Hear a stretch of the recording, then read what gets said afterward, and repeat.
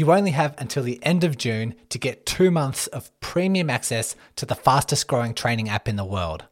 The Motive app gives you a customized training plan no matter what race you have on your calendar.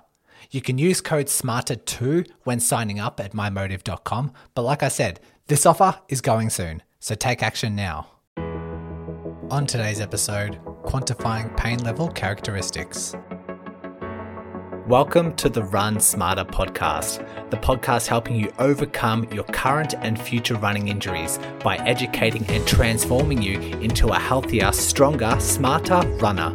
If you're like me, running is life, but more often than not, injuries disrupt this lifestyle. And once you are injured, you're looking for answers and met with bad advice and conflicting messages circulating the running community.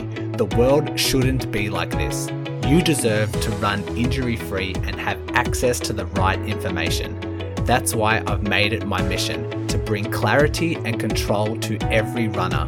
My name is Brody Sharp. I am a physiotherapist, a former chronic injury sufferer, and your podcast host. I am excited that you have found this podcast and by default become the Run Smarter Scholar. So let's work together to overcome your injury, restore your confidence, and start spreading the right information back into your running community. So let's begin today's lesson.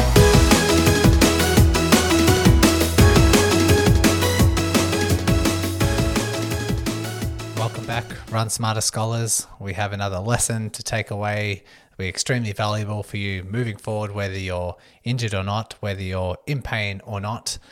It's a vital tool to know moving forward for you to thrive as a runner. Last episode, we had a similar format around quantifying effort levels and levels of intensity when you're going out for a run in order for you to calculate your TRIMP, your training impulse scores, and making sure that we're mixing in both duration of a run, but also intensity, and just like putting a value on the intensity when it comes to your running so that we don't overload yourself and you can accurately measure things appropriately. And so today, very much similar to the effort levels of 1 to 10, we're going to go through pain level characteristics of 1 to 10.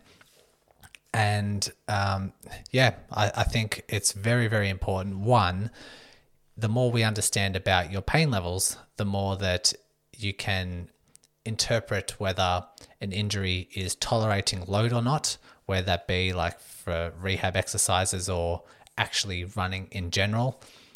We know that there are certain injuries that you still can push through low levels of pain. It doesn't necessarily need to be pain-free in order for it to be acceptable. A good example would be if you have patellofemoral pain, say knee pain, it's recommended that you can still run, distribute the load more evenly throughout the week, and keep to pain levels around about, well, they suggest below a 4 out of 10 pain. And that's more, if you follow those guidelines, if you follow those rules, you are more likely to overcome this injury quicker than someone who is strictly aiming for pain-free exercises and pain-free running levels. But exactly what is a 4 out of 10? I'm going to try my best to attach, characteristics to a lot of these pain level severities. And so, yes, why we need to know this, interpreting the load response, interpreting your load tolerance is a big piece of this puzzle.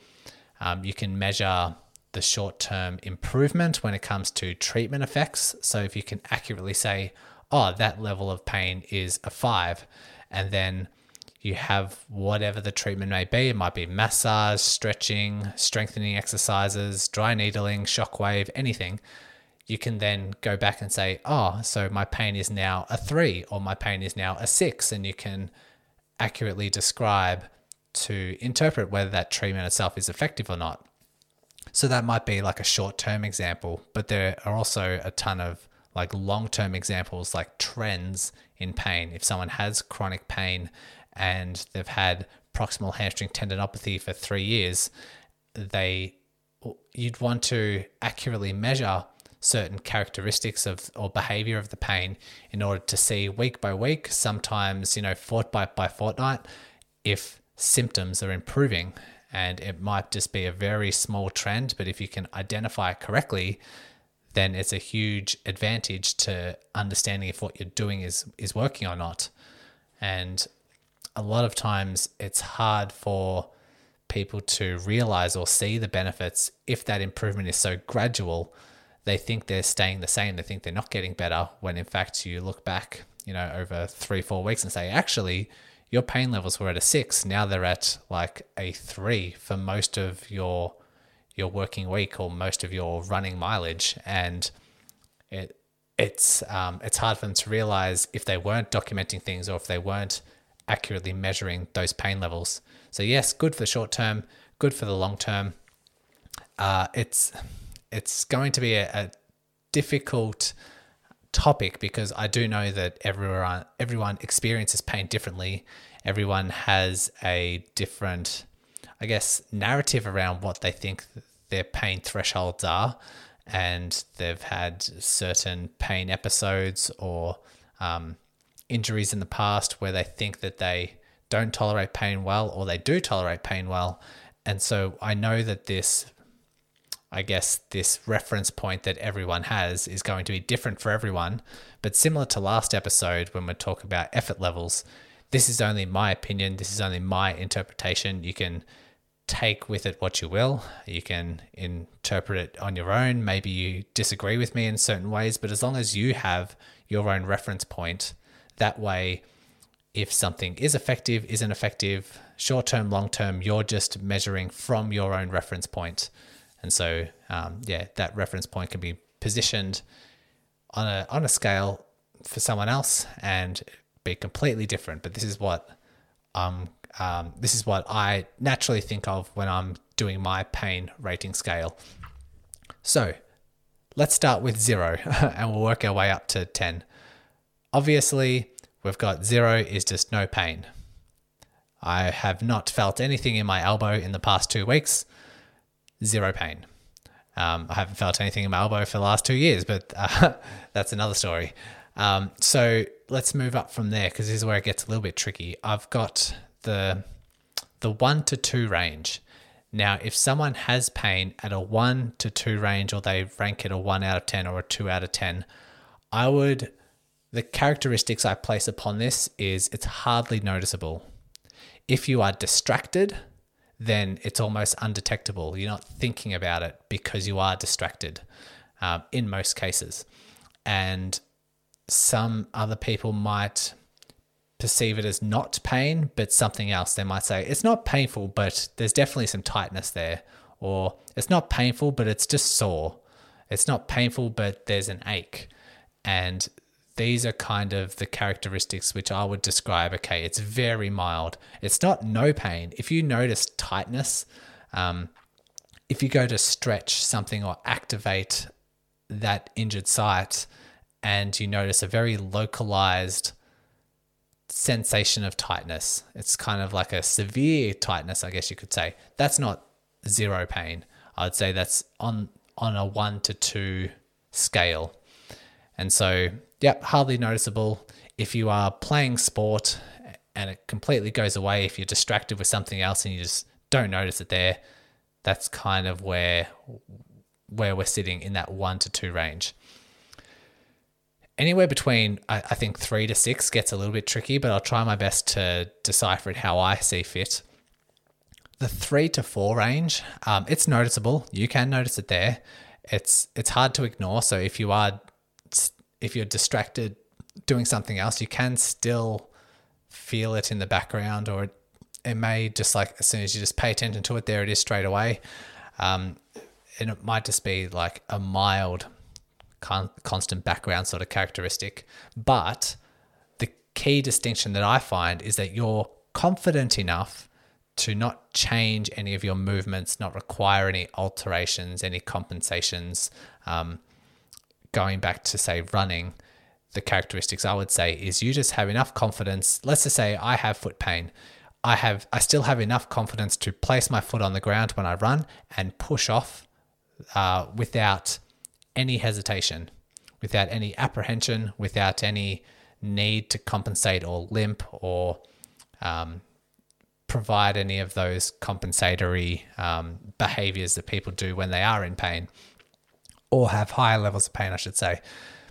So anywhere between the 3 to 4, it's noticeable. You can notice it there. I would say the back of my knee is a good example, or sometimes some hamstring stuff. I would go for a run and I'd notice it. If I was to pay attention to it, I'd notice it every time, almost every step, but I still feel confident. My stride is exactly the same as my opposite side. I can plant my foot, I can take off. I'm okay with hills. I'm okay with slightly increasing my speed. I don't have any worries, any fears, or like I said, alterations, disruptions, compensations. That's because the pain levels are low enough for me to feel confident to do those things. And so that's probably the main feature I have deciding whether it's a 3 to 4 or whether it's a 5 to 6. Because a 5 to 6 starts to get really uncomfortable, just ticking up on the severity scale. And perhaps this is just painful enough for you to start being quite apprehensive to do things. Like if it's my foot pain, apprehensive to land on it, or if it's my hamstring, really hesitant to plant my foot or take off or do those sort of things. So I might shorten my stride, I might slightly limp outside of running. If you have knee pain and going from sitting to standing or getting up out of a car, swiveling around, you have to really modify what you actually do because the pain levels are creeping up in that severity level. Then it's probably a 5 or a 6. I do know, like, just stepping away for a brief moment to explain how the Motive app can help achieve your best running results. It's obvious that in order to perform at your best, you need a tailored plan designed by the best coaches in the world that perfectly match your upcoming races, your fitness level, and your precise goals. Well, the Motive app does exactly that. I've been getting some great feedback from you Run Smarter scholars who have taken up this offer. So if you haven't done so already, you can use code SMARTER2 and get 2 months of premium access. But this offer won't last forever. So give it a try today by signing up at mymotive.com. Throughout the day, someone might have pain or just have fear of producing pain. So they might be pain-free and still modify their movements because of the fear of what the pain might cause. But that's where this whole topic gets a little bit swirly, and the definitions are just like, if you are in pain, you have to change your movements because the pain is so severe. So again, it's quite tricky to really characterize these and attach characteristics, because they're always going to be little exceptions to the rule. But nonetheless, if you're limping, if you try and run and you find yourself compensating in any particular way, if you're moving, trying to walk upstairs and you have to hold onto a rail because of the pain, it's going to be north of a 4 out of 10. So a 5 to 6, starting to get uncomfortable, compensating a little bit, and it's still not. You're still able to do those tasks. You're still able to get up. You're still able to do the stairs, and but the pain levels are they're just starting to rise, which takes me to the next part, which is the 7s to 8s.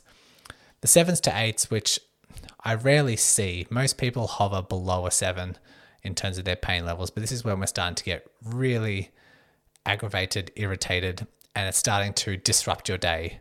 There's fear avoidance. This is hard to find comfortable movements, hard to find comfortable positions, and you start avoiding things and that's what we call like fear avoidance. If we use like the knee pain, for example, and using stairs, someone with a 3 or 4 out of 10 pain, they'd walk up the stairs and still notice pain, but still uninterrupted. The 5 to 6, they might go up the stairs and they might need to use the rail. They might need to, hobble a little bit. The 7s to 8s, they probably wouldn't use the stairs. They'll probably try and either hop up the stairs, go up backwards, or really take a long time to get up the stairs. Maybe just take the escalator, just avoid stairs altogether. It's those sort of behaviors that I would say is climbing up north of 6 and getting into the 7s or 8s. And similar to the effort levels, like we know it's very easy to describe a 0 to 1 effort level. It's very easy to describe a 10 level of effort because you're just doing a max out sprint, the best you've got. It's kind of similar with this pain scale because, the 10 is meant to be the worst pain imaginable. So a 9 to 10 is just the worst pain you can experience, which, it depends on your experiences. It depends on what pain you can encounter. But I'll just say for the 9s and 10s, it's just really, really uncomfortable, really unpleasant, sharp sort of sensations. It could be unremitting, hard to really find anything that eases, those kind of characteristics. So anything like easier than that, just shy of that, would be, your 8s or your 9s, and moving back down through there. So if I was to summarize, 0, obviously no pain. 1 to 2s, hardly noticeable, easily get distracted and just goes away, undetectable if you are distracted. Some tightness, like just mild tightness, soreness, aches, those sort of things. The 3 to 4s, still enough, is still noticeable with the pain, but you're confident enough to still do the task. 5 to 6, you're not that comfortable to do the task. You have to start modifying it or compensating a little bit. 7s to 8s, you're usually avoiding the task. It's usually too painful. And the 9s to 10s are just well above that.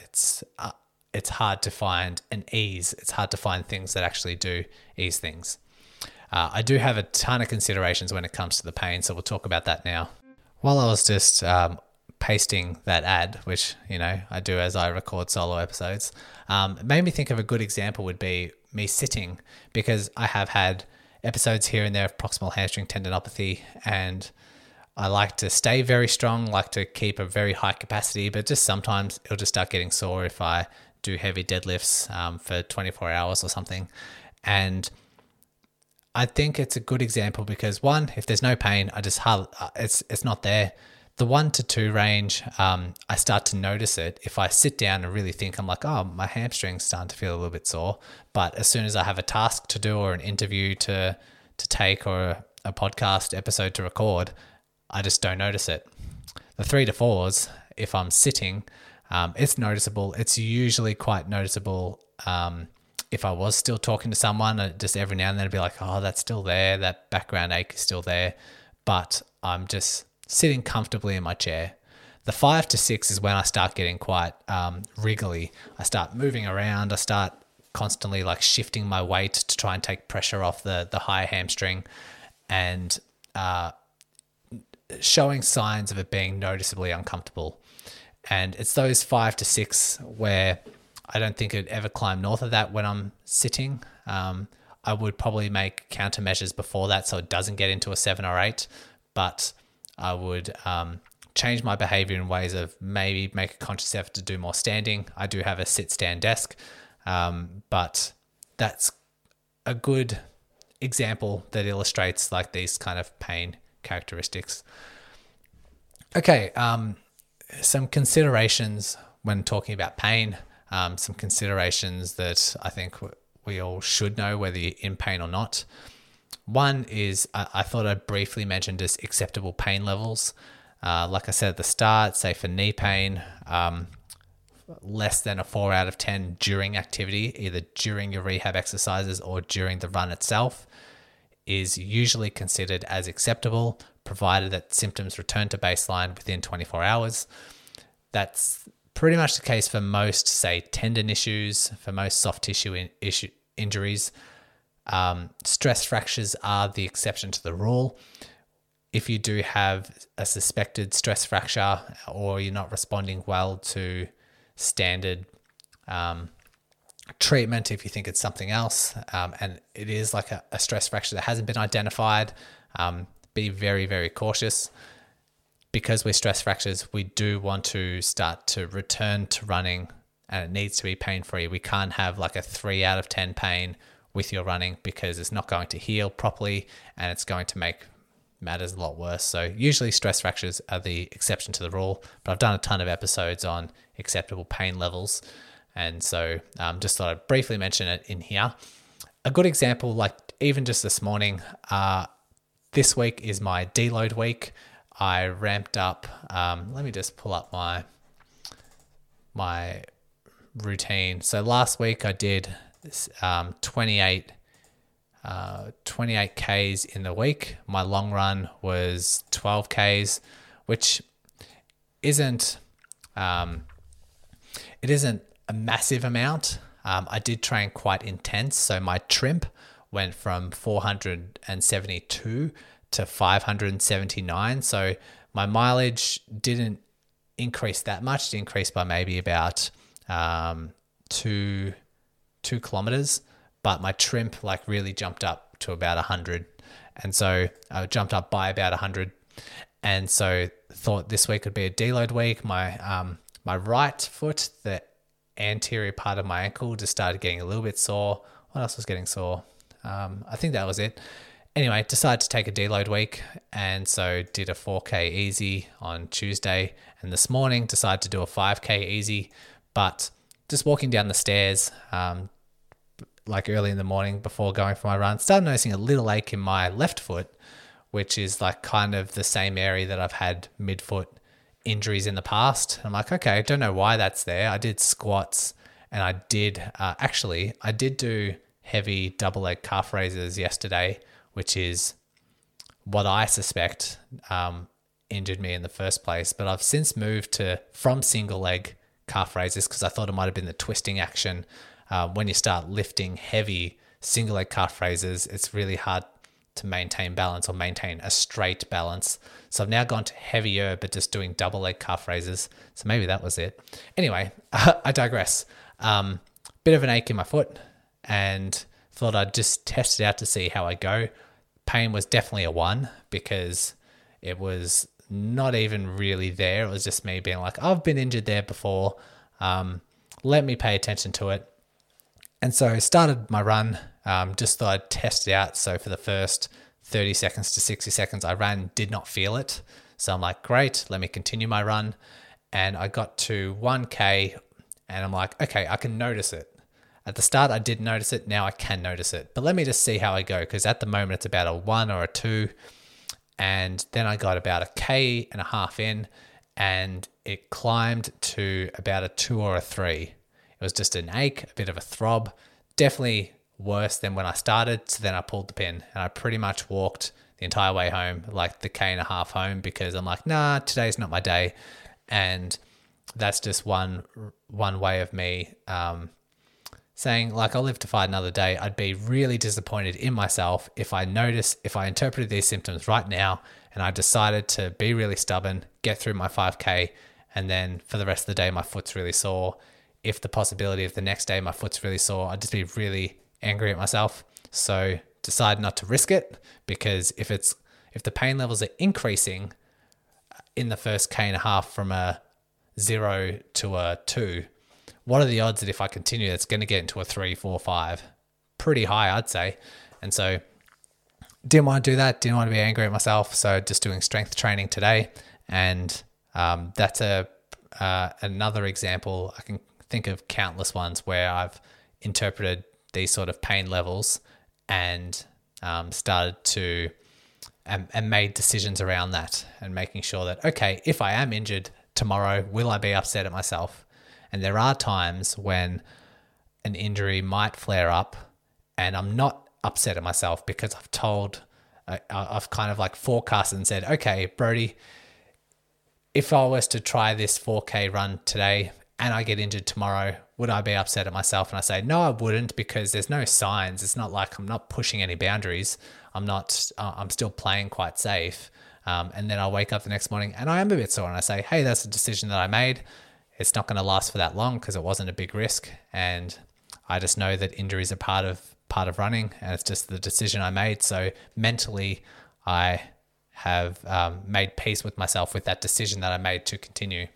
And yeah, with that foot pain that I had this morning, I was still confident to push off. I was still confident to place my foot on the ground and push off. I'm a midfoot runner, so there was a lot of strain going through that area, but I was fine to do that. I didn't have to change my gait or change my running style. Didn't need to go to a heel strike to try and deload that area. but noticed that it was getting worse, so made that judgment call. That was a long ramble for my first consideration. The second consideration that I have is that not only do you measure the severity of the pain, but you can also measure the lingering duration. This particularly in the mornings, particularly with tendon pain or say plantar fasciitis. So you might say, okay, I woke up in the morning and it was a 5 out of 10. Key to note that, okay, it was a 5 out of 10 for the first 60 seconds, then it eased off to a 2, or was it a 5 out of 10 for the first 10 minutes and really struggled to ease off? So not only if we're trying to interpret load tolerance, or if we're trying to interpret whether treatment is improving, sometimes that characteristic can be really key, because you could write all these things down, have a look over the week and say it's not improving. But hey, at the start of the week, it was a 6 out of 10 and it lasted half an hour. Now it's still a 6 out of 10, but it's lasting 30 seconds. That is a very stark improvement no matter what your treatment was. I'd continue doing that because there is those signs, those characteristics that things are settling and things are improving. This is one of the dangers we have with measuring pain levels. We know that with chronic pain, we know pain science, the brain it's all about the threat levels, and it's all about prioritizing threat levels and producing pain accordingly. And this is where this might not be advised. It's a very touchy subject, but if someone does have chronic pain and they're constantly thinking, what's my pain out of 10?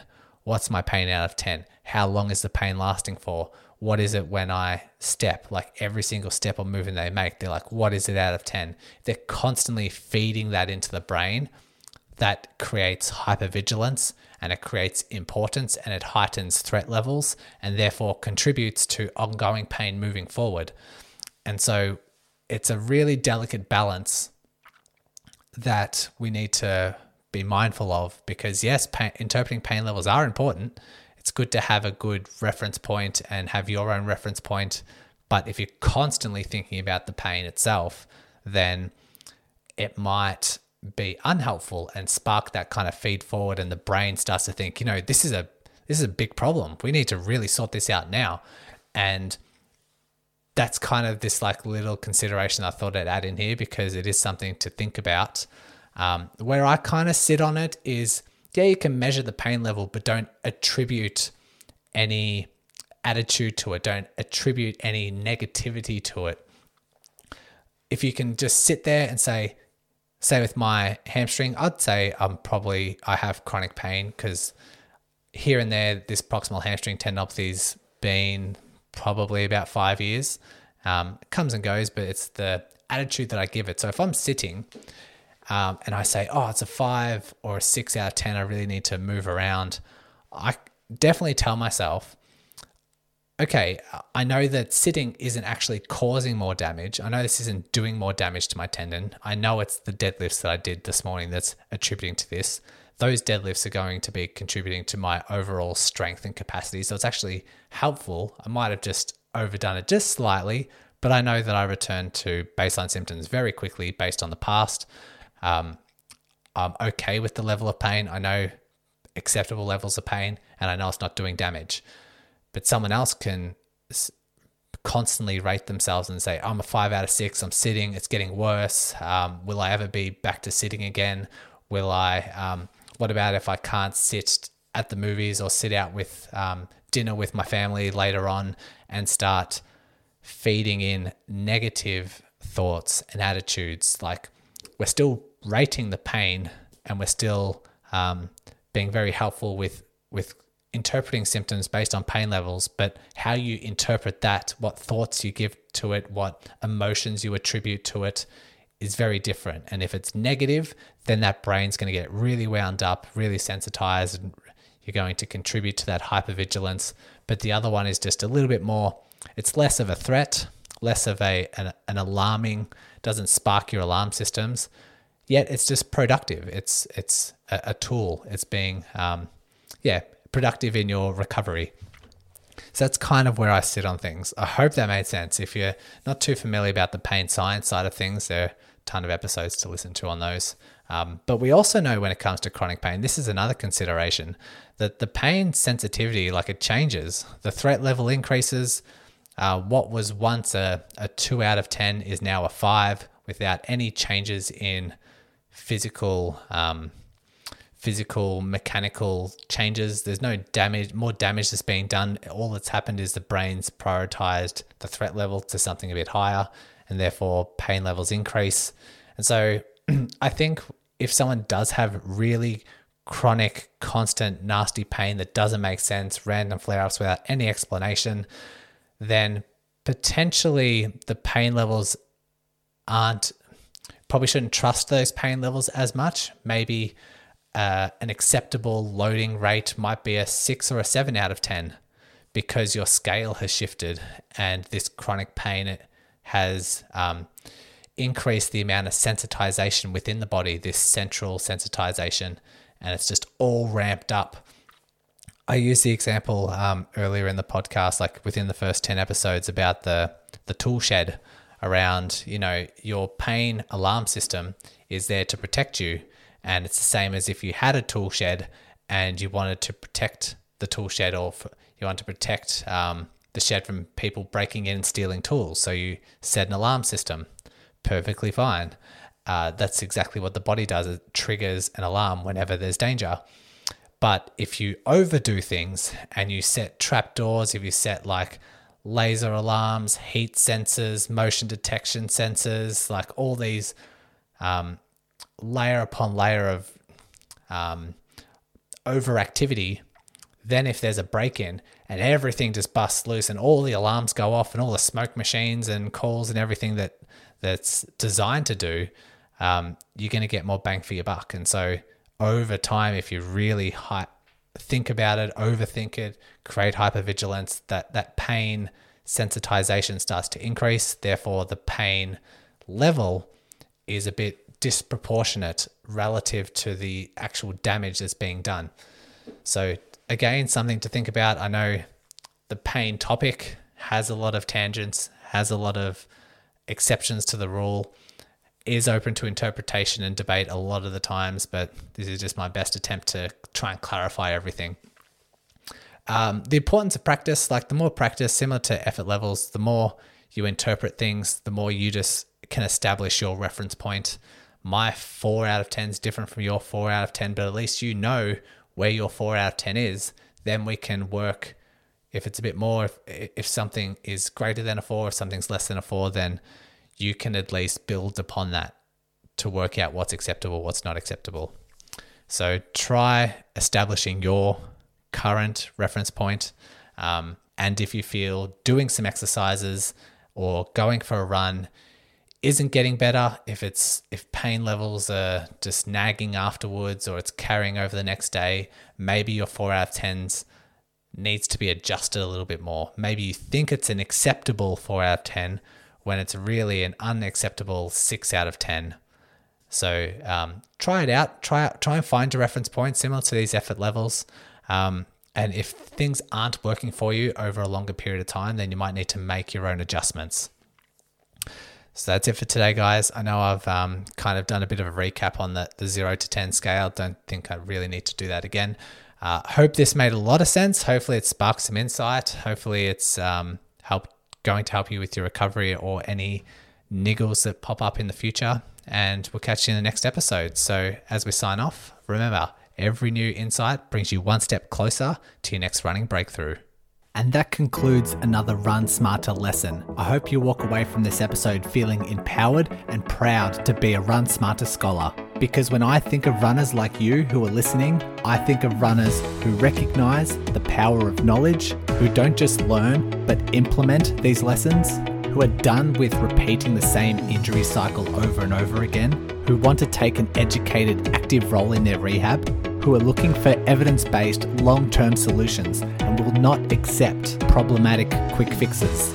And last but not least, who serve a cause bigger than themselves and pass on the right information to other runners who need it. I look forward to bringing you another episode and helping you on your Run Smarter path.